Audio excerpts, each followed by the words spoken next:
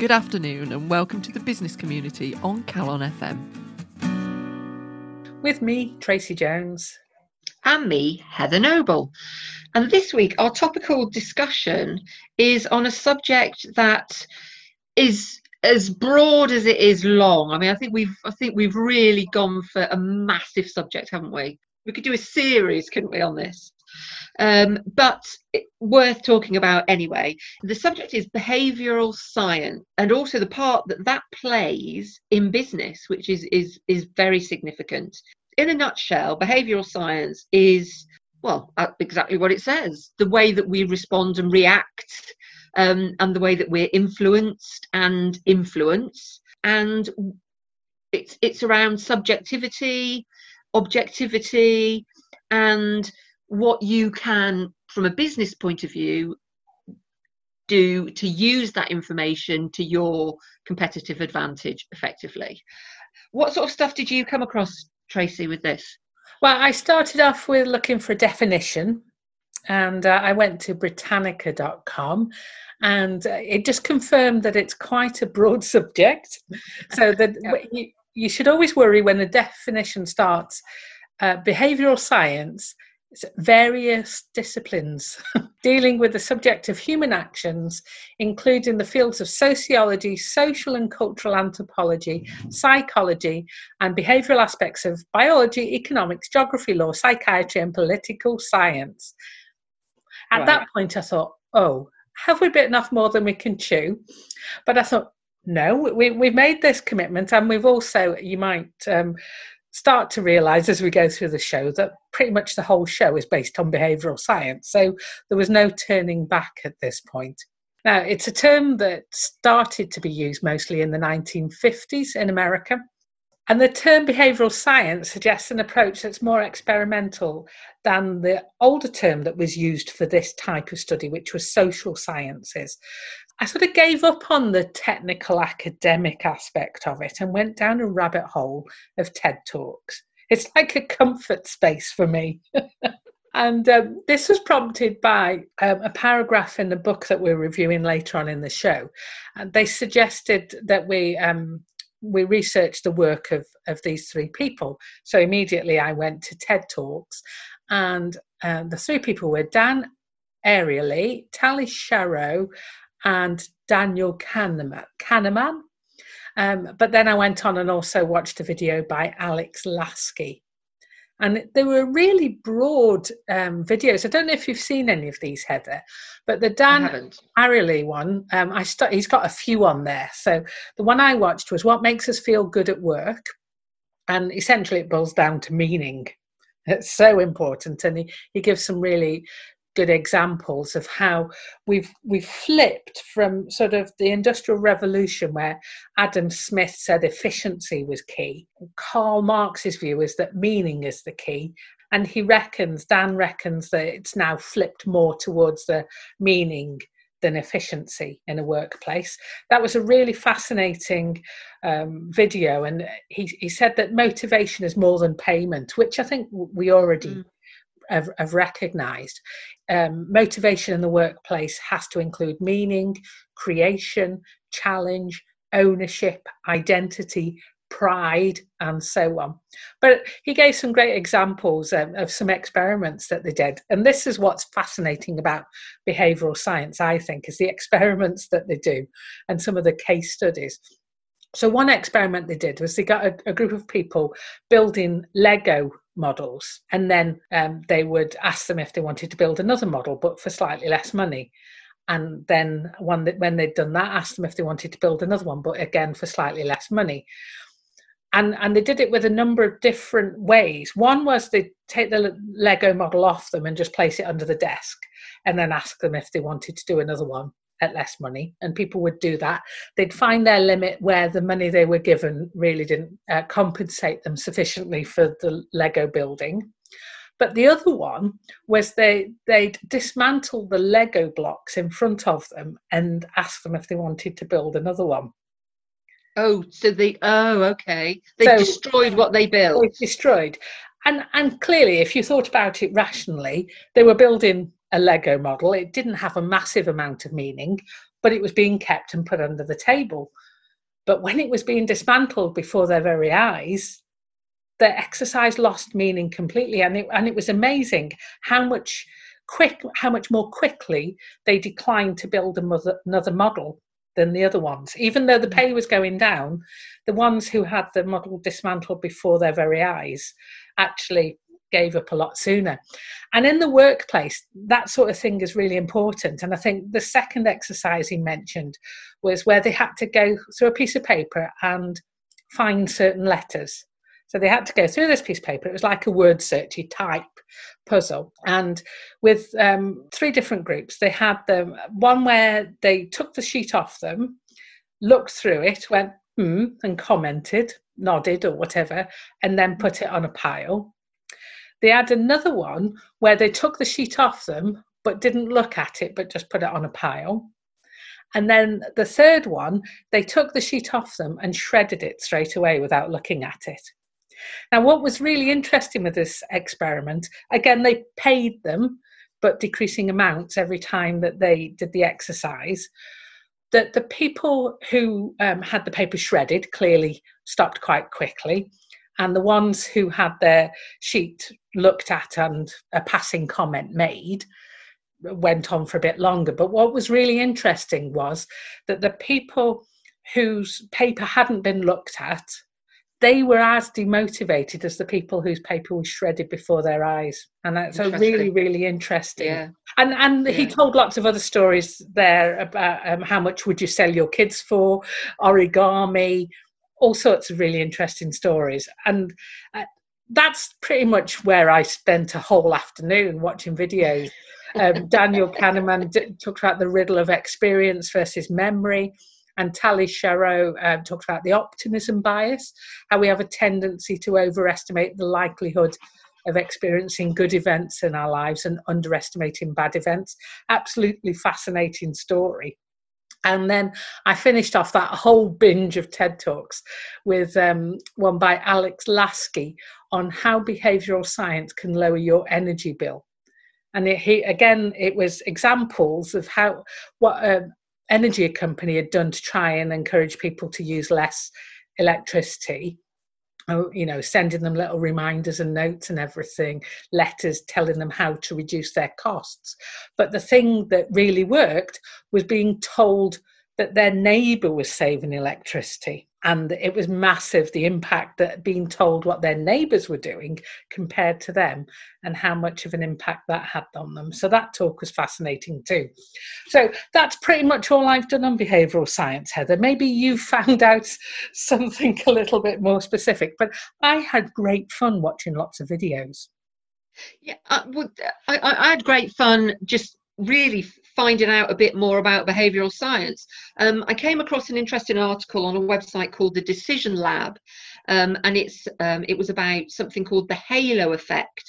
The halo effect in consumer perception, why small details can make a big difference. And they cite an experiment that they did, and it was about how people perceive the quality of a product based on very small pieces of information. So they were running an experiment on about a website, and they literally had a login page. So yellow screen, it says login page, username, password, login. One is bright yellow, one is pale yellow. One has got Comic Sans type font, one has got straightforward sort of Arial type font.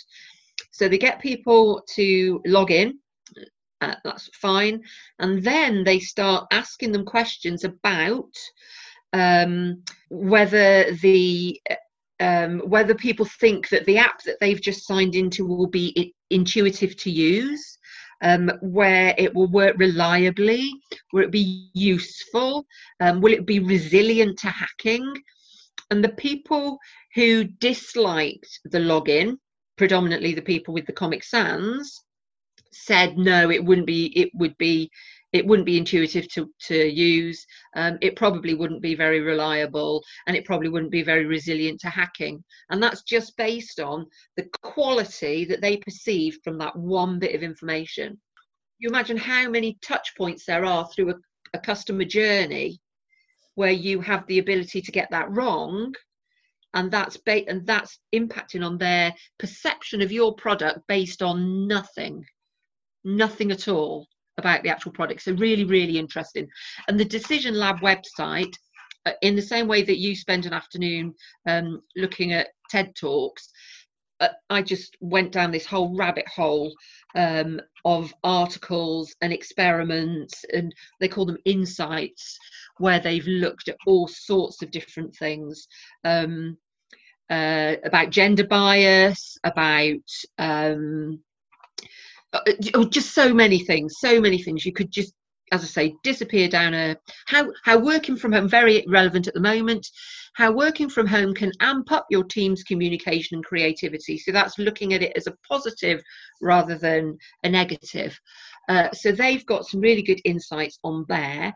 And then from that, I found a website that I really, really, really like, which is called Social Change UK. And they are predominantly, well, they call themselves change makers, but they research people's perception, people's thinking. And on there, they talk a lot about how you research stuff, how you find this sort of stuff out. And they've got something called the A to Z of research methods, which in itself is just really, really interesting. How we start to measure, how we start to gauge what tools are available to us.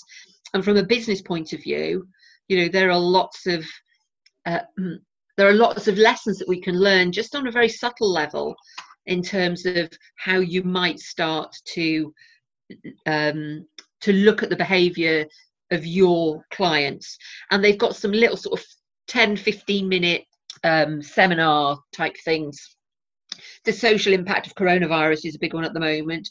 But then, as I say, the A to Z research methods, it's half an hour, and it just starts to go through what you have at your disposal, and when to use these different methods. I think it's safe to say that we've opened a can of worms here, because as well as the book that we're reviewing later on in the show and these videos, it's really captured my imagination, all of this. And I think there's a lot more I want to do reading around this and watching videos around it. I certainly want to go and take a look at those websites that you've just mentioned.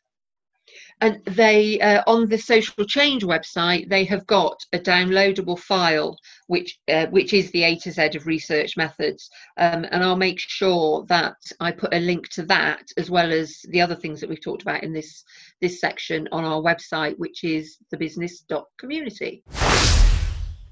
You're listening to The Business Community on Calon FM. And in the other news section, I'm going to lead with the new report from the ONS, which is an extension of the studies they've been doing on the social impact of the coronavirus. Now, they've just published a report on the social impacts around the country and in the regions of Britain. It's the first time that they've analysed the country and the regional differences with respect to how the corona pandemic has affected people's lives. I'll just pick out the key points, but I understand that they're going to be doing this as a regular survey. This one covers April 2020, and it presents results for Wales, Scotland, and 9 English regions. So, main points from this report: 80% of adults were worried about the effect that the coronavirus was having on their life. So that's the sort of thing that they were mentioning in the other report that we've mentioned for the last few weeks. However, this varies from 76% in East Midlands and in Scotland to 87% in the North East. And they found that those aged between 16 to 34 years in the North East were particularly worried. And in London, 3 out of every 5 workers said that they'd worked from home in April because of the pandemic. And this was higher than the other countries and regions, with the workers in the east of England and East Midlands being least likely to work from home. And people in Wales were most likely to have access to a private garden, while probably not surprisingly, people in London had least access. However, Londoners compensated by being the most likely to visit a park or public green space, with people in Wales being least likely. But then they had a garden, didn't they? Then the report goes on to say that people in London had the lowest awareness of the government stay-at-home guidelines in April. And awareness was highest in the West Midlands. That's surprising, isn't it? That is really surprising. And then the most neighbourly area in Great Britain was apparently the southwest, where 64% of people checked in on their neighbours at least once in April, compared with London, where 48% had checked at least once. And then in Scotland and the northeast, around half of people thought that their household finances would remain the same in the coming 12 months, whereas people in London and the southeast were more pessimistic, with almost half saying that they expect their household finances to worsen. Interesting data. And of course, from a business point of view, it's really helpful to be understanding what the mood is of your potential customers and or your workforce. So I think it's really valuable to be able to get that sort of barometer check. And as we move through this, whether we'll see these, some trends of things, people starting to feel better about certain elements and perhaps more concerned about others. So it's really interesting data, really interesting. A new story that I wanted to mention, I was just delighted to see it. One of our favourite profile people that we've ever done is Dame Stephanie Shirley, who we've mentioned a million times. She's an all-round good egg, and she tweeted an excerpt from the Sunday Times, and it's regarding the Rich List and some of the firsts that they've had. So the Rich List had the first British billionaire who was aged under 30, that was the Duke of Westminster. The first to be detained at Her Majesty's pleasure, which was Gerald Ronson, Guinness fraudster, and the first to drop out of the list altogether after giving away her money, Dame Stephanie Shirley, software pioneer. Fantastic. Dame Stephanie, I would expect no less from her. So I couldn't let that go without mentioning it.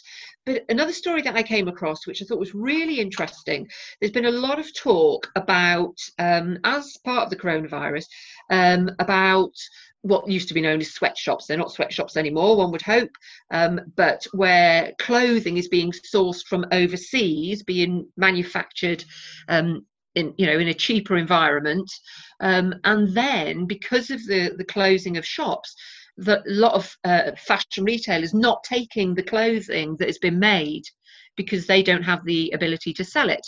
And so somebody's come up with a thing called a fashion box.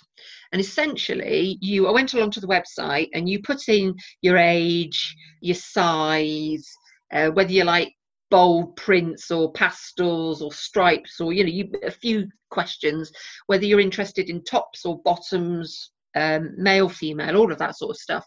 And then you pay £35 and they send you a box which contains some of the clothes that have been manufactured for Topshop and Gap.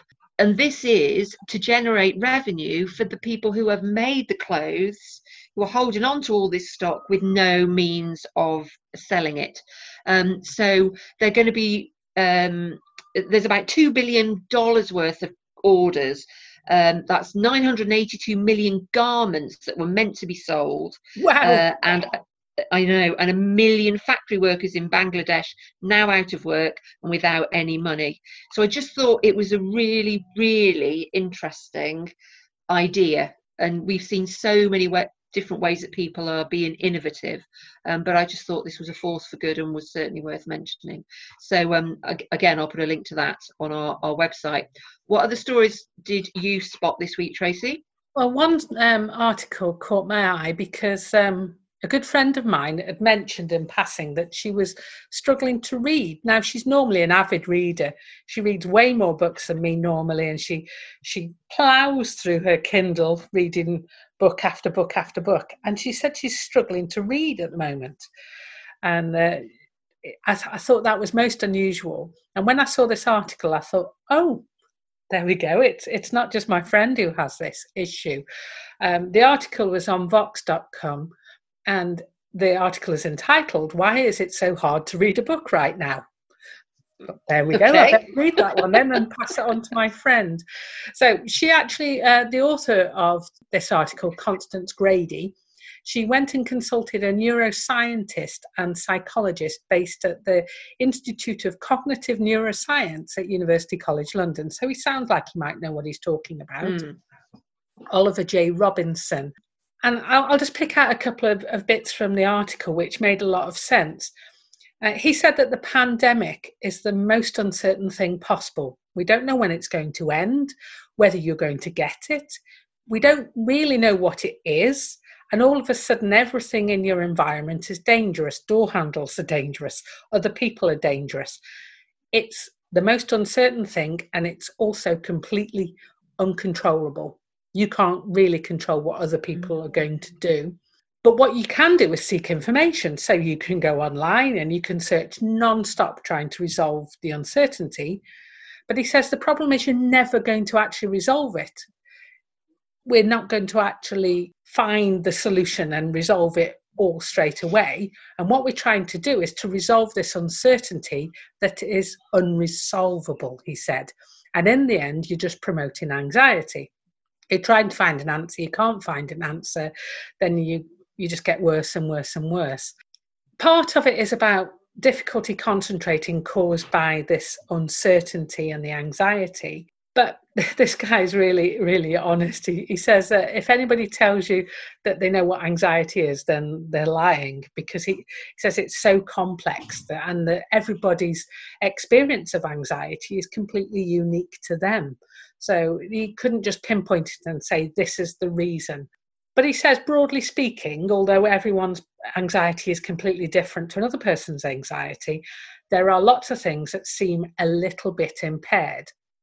But he also says, on the other hand, there are lots of things that are a little bit improved, on the basis that anxiety is there to help you to survive, and it's an adaptive function that helps you to seek out information that's going to keep you safe.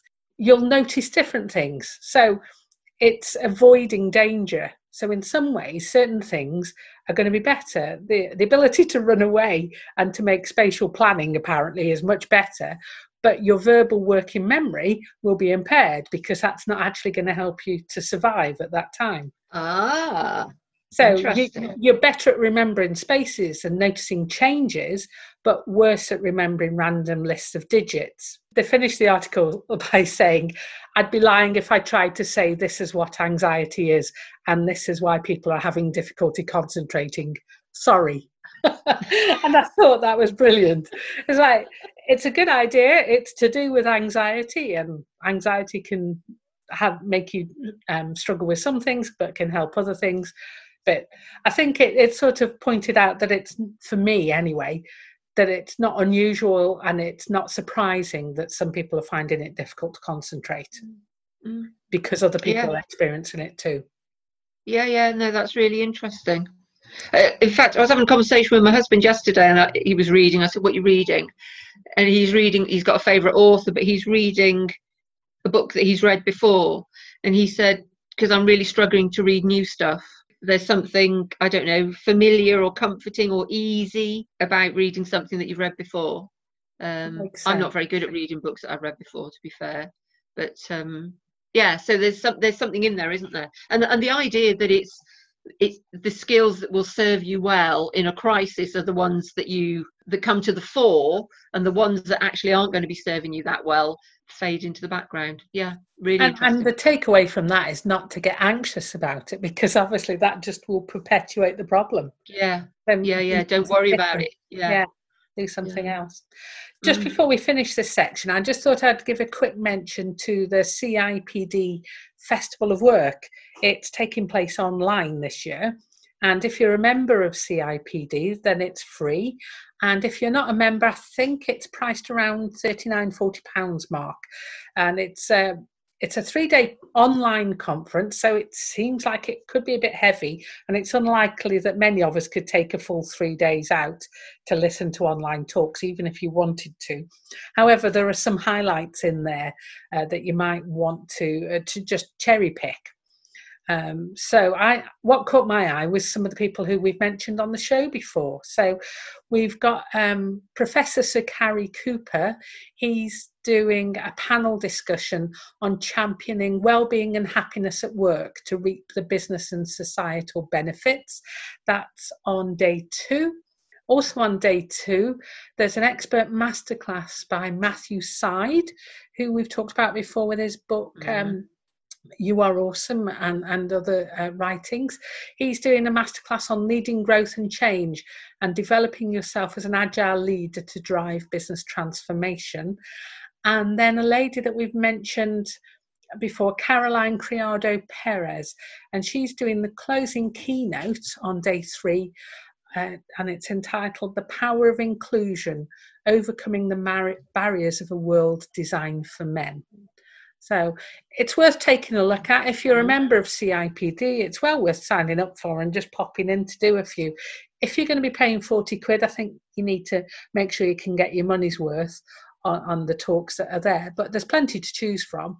And if you're at a loose end between the 10th and the 12th of June, it's probably worth signing up for. So if you just go to festivalofwork.com, you'll find the way to sign up there. And Heather will put a link for that on our blog, on our website, which is thebusiness.community. Our review section this week, as we've already alluded to, involves a book that I can't remember how we came across this book. No, nor me. I'm glad we did. Yeah, we were on Zoom talking. Were we doing a bit of planning or something? And we came across this book anyway. It's called Ripple. The Big Effects of Small Behaviour Changes in Business. So this is very much looking at the behavioural science stuff that we were talking about at the top of the show, but actually putting it into the business context. The book is written by a guy called Jez Groom and April Vellacott. Fantastic name, that, April Vellacott. She sounds very exotic. And it's cited as a must-read for anyone who wants to use nudge in business. Now, Nudge is a book that was written by the person that we're going to be profiling later on. So see how we've joined all of this up? It's almost as if we planned it. Anyway, the book I absolutely love. It's laid out brilliantly.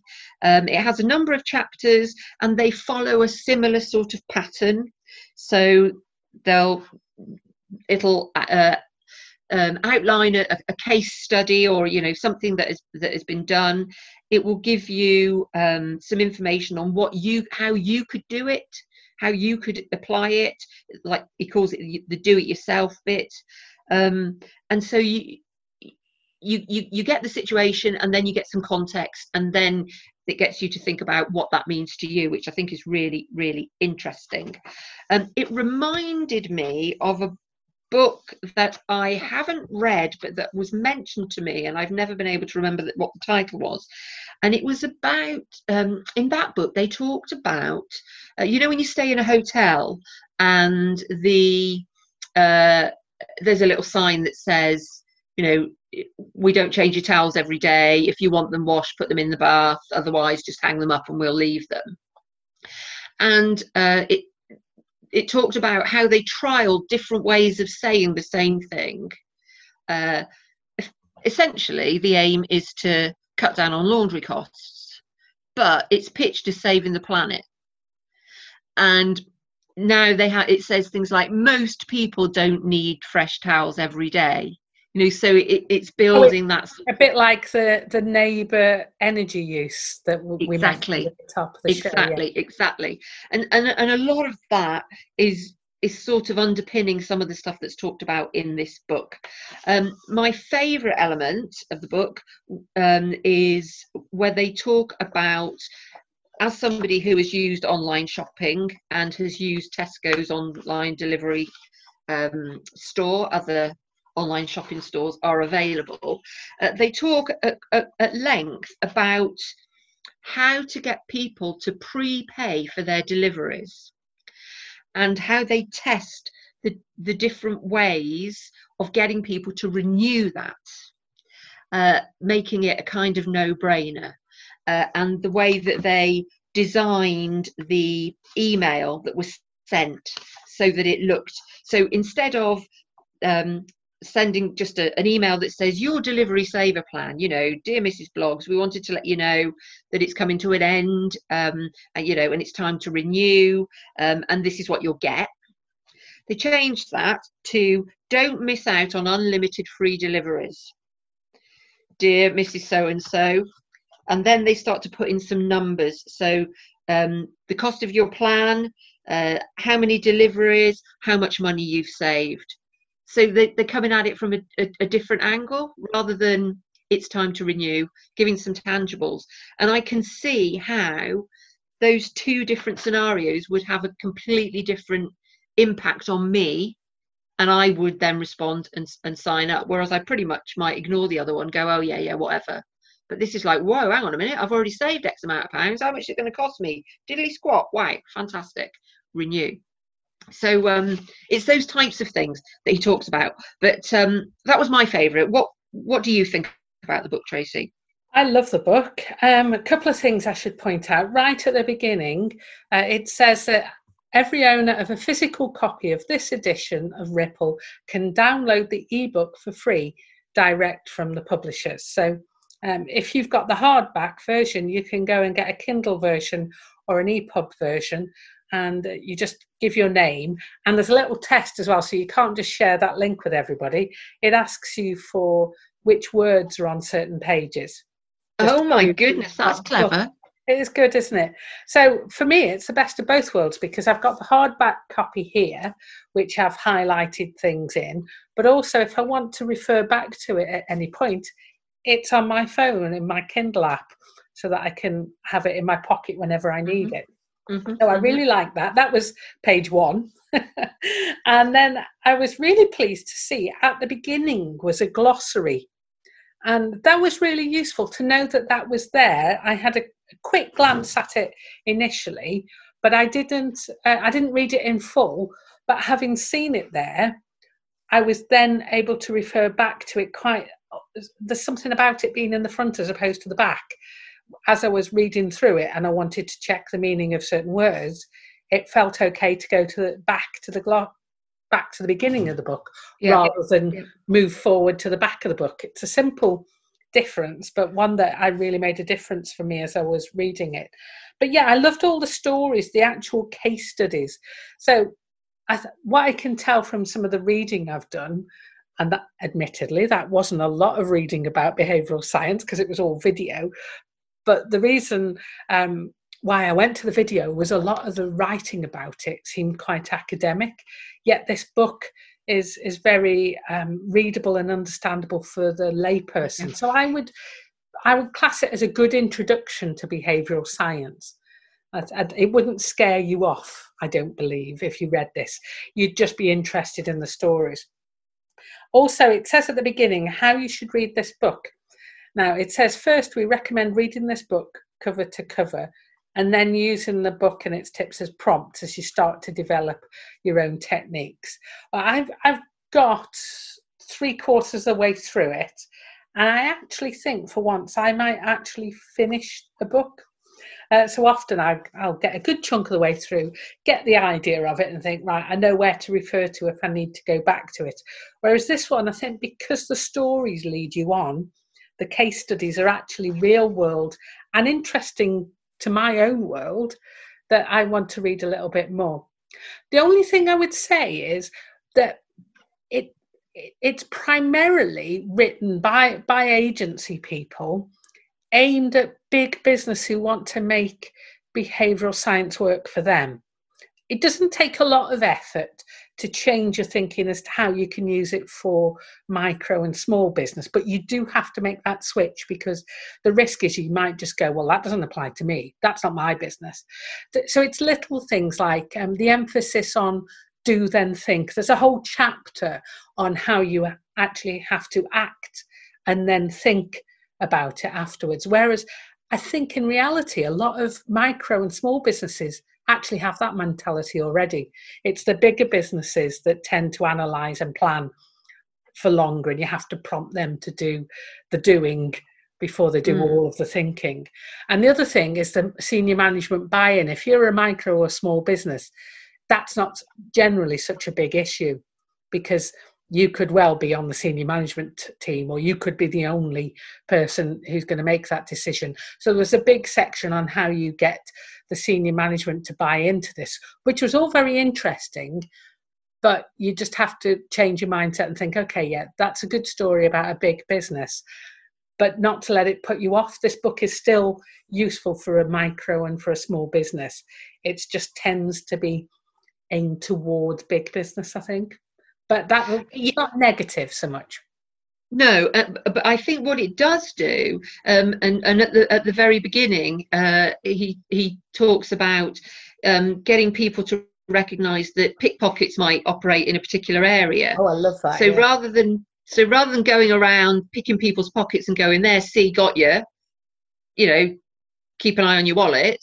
They came at it from putting notes in people's bags and in people's pockets saying pickpockets operate in this area, and people go, crikey, how did that get there? And so it's getting the same message across, but it's completely flipped it on its head, and people have a much more memorable and meaningful memory of the fact that there are pickpockets operating, because they were got, but they didn't suffer as a consequence, so it was a lucky escape. And so I think what it really does do is it gets you to think very differently about how to achieve certain things. And I think that's something that we've seen an awful lot of recently. But the word nudge crops up a lot, and it's just these small little pushing people in a certain direction, rather than steamrolling through and trying to make them act in a particular way that they might resist. So it's a good book. It's a really good book. Yeah, I really think it brings the academic concepts to life with actual real stories, that they're happy to share. And they didn't always go brilliantly. So he's not only sharing, look at me, aren't I brilliant with how I did this? I mean, there's quite a few of those stories, but he does share the ones where it didn't quite work out. But there's so many interesting stories, like you mentioned about pocketing. I love that idea. But there's one about just rewriting telephone scripts, or rewriting invitation letters and emails that actually work better to encourage people to behave in the way that you'd want them to. So some things are quite big, like painting murals of babies' faces on shop shutters, or reinventing laundry buckets, but some of them seem very doable, just rewriting scripts for telephone calls and rewriting letters, that everybody can do those things. It's not just the big business. So that's the book Ripple, The Big Effects of Small Behaviour Changes in Business by Jez Groom and April Vellacott. We'll be putting a link to how you can procure a copy of this book via Amazon on our website, thebusiness.community. And if you happened to buy said book, we might get a couple of pence that we can use to keep the podcast and website live. So, all purchases gratefully received. So as promised, this week we're profiling somebody from the world of behavioural science, and that is a gentleman called Richard Thaler. Now we're going with that pronunciation. We've tried to fathom out whether it's Taylor or Thaler. We apologise if we've got it wrong, but we're going with Taylor for this show. And he's an American economist and professor of behavioural science and economics at the University of Chicago Booth School of Business. Now, we came across him because he was a co-author of Nudge, the book that was mentioned in the book that we reviewed, Ripple. And it's also been mentioned a number of times in different things I've been reading about behavioural science. So it seemed appropriate to speak about this gentleman. By the way, the book we've been referring to is called Nudge, Improving Decisions About Health, Wealth and Happiness. And it was published in 2008. Now, Richard Thaler, he also won a Nobel Memorial Prize in Economic Science for his contributions to behavioural economics. Now, this is where I went down another little rabbit hole here, because I thought, hang on a minute, behavioural science, but now we're talking behavioural economics. I need to know what that is. What's the difference? And it just took me down the usual rabbit hole that I went down. But first of all, the Nobel Prize announcement stated that Richard's contributions have built a bridge between the economic and psychological analysis of individual decision making. His empirical findings and theoretical insights have been instrumental in creating the new and rapidly expanding field of behavioural economics. So I thought I'd have a look. What is this behavioural economics? And it studies the effects of psychological, cognitive, emotional, cultural and social factors, that really broad term again, all of those things, on the decisions of individuals and institutions, and how those decisions vary from those implied by classical economic theory. Now, it's interesting because we've been talking about rational economic man a couple of times, and we started off with Who Cooked Adam Smith's Dinner a few weeks ago. And what Richard has done in his work is he's basically gone against that rational economic man theory, and his work has been based around looking at the recognition that economic agents are human, and that economic models have to incorporate the human element. So, and I thought that was really interesting. But the thing that I really liked more than anything is that when he was told he'd won the prize, in line with his studies, he said that he intended to spend the prize money as irrationally as possible. I like that. There's a little bit of character there. What did you find out about Richard Taylor, Heather? Well, the one thing that I found that was really interesting was an article in the FT from last August, and basically it was in the section Lunch with the FT. So he's being interviewed over lunch. A guy called Tim Harford wrote it, and it's just it's really interesting to start with. It demonstrates that he seems to have a sense of humour, and it's, you know, from what you've just said about how he's going to spend his prize money, that seems to be true. And then throughout the whole story, he's sharing little anecdotes and he's giving his view on certain things. So there's an interesting story about cashew nuts and how he put them out for his guests, and they just mindlessly ate all these cashew nuts, which then meant that they would full up before dinner was served. And so he just removed them from being in front of them. It's like, okay, let's just take that away. But he talks about Brexit and how he says, I will say that David Cameron never talked to anybody in the behavioural insight team about the Brexit referendum. He said it was always going to fail because remain is a weak word and leave is a strong word, because leave is taking action, whereas remain is just nothing. He talks about the whole, are you voting for something that's unknown, or are you voting for the status quo? And then he says of Mrs. May, he says, Brexit means Brexit is one of the dumbest statements that's ever been uttered by a head of state. And he says it's simultaneously meaningless and wrong. And you know, he's just talking about how when you actually stop and look at something and you go, well, what is that? What's that language? What's that actually doing? And when you consider that he's an economist, you know, these things, you think of economics as being 2 + 2 is 4, but actually these things influence massive monetary decisions, even to the point where when he orders his meal, he orders a crispy duck salad. He says it's called salad, you know, it has at least the illusion of being healthy. You know, the name of it's duck, you know. But anyway, a really, really nice article, and I will put a link to it because it just gives a really nice sense of the guy, which I wasn't able to find anywhere else. Did you find any video interviews or anything with him? I didn't know. However, he is in a movie. He's in the film The Big Short from 2015. Just a cameo appearance in the film. Really? Yeah, so I don't know if you know the film. It's about the credit and housing bubble collapse that led to the 2008 global financial crisis. And apparently, now I've not seen the film, but I might go and see it now just to see this cameo experience. In one of the scenes, he helped Selena Gomez explain the hot hand fallacy, in which people believe that whatever is happening now will continue to happen in the future. Oh. So I might have to just go and find that little bit in the movie. That bit, yeah. The other thing that I picked out, which I thought was really relevant to business, and we've sort of touched on it in the discussions we've been having, is the term choice architect. Now, that was coined by Taylor and his co-author of the book Nudge.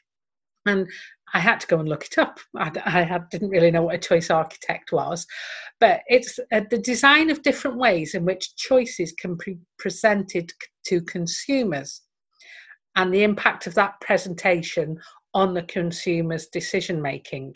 So they talk, there's a lot more detail on this, but basically the things to consider are the number of choices presented, the manner in which the attributes are described, and the presence of a default. I suppose one of those examples could be like I can't remember what, it's a print publication, which also has an online one. Is it The Economist? Where they offered 3 different packages. One was a print only, one was digital only, and one was digital and print. And digital and print was the same price as the print only. The digital only version. Okay. So, there were these 3 choices, but really only one made sense. So it sort of reminded me of that. I'm sure there are much better examples than that, but it just made me smile to think, we've touched on this with lots of other readings and research that we've done, but that's the first time I came across that term, and that's come from Richard Taylor and Cass Sunstein. Well, there we go. He seems like a nice guy. That's about all we've got time for this week. We'll be back next week. Thank you for listening, and do tune in for more news, views and reviews from the world of business. You've been listening to The Business Community with me, Tracy Jones. And me, Heather Noble. Join us again next week for more news, views and reviews from the world of business.